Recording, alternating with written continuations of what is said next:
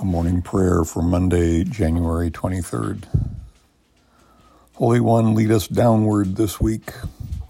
Lead us to a place of humility. We are mere specks on an earth that is itself a mere speck in the galaxy, that is a speck in your universe. Lead us to a place and a position and a posture of service to where your spirit flows. Lead us to the place where we notice the person who is alone and feeling awkward. Draw us to the people in need. Make us the bridge that connects them back, the one that makes them feel welcome, wanted, valuable. Lead us to the place where there are people who are angry or resentful toward us.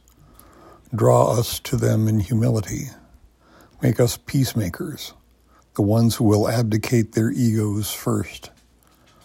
Lead us to the places where people are vilified and called all manner of names, the ones who are blamed, shamed, gossiped about, or whom others feel superior to. Draw us to them in compassion. Make us the ones who will stand with them, defend them, honor them as one of your children, risking our reputation. Lead us to the place where your spirit flows, where in service we can make a ripple that will resonate throughout their world and our universe. Amen.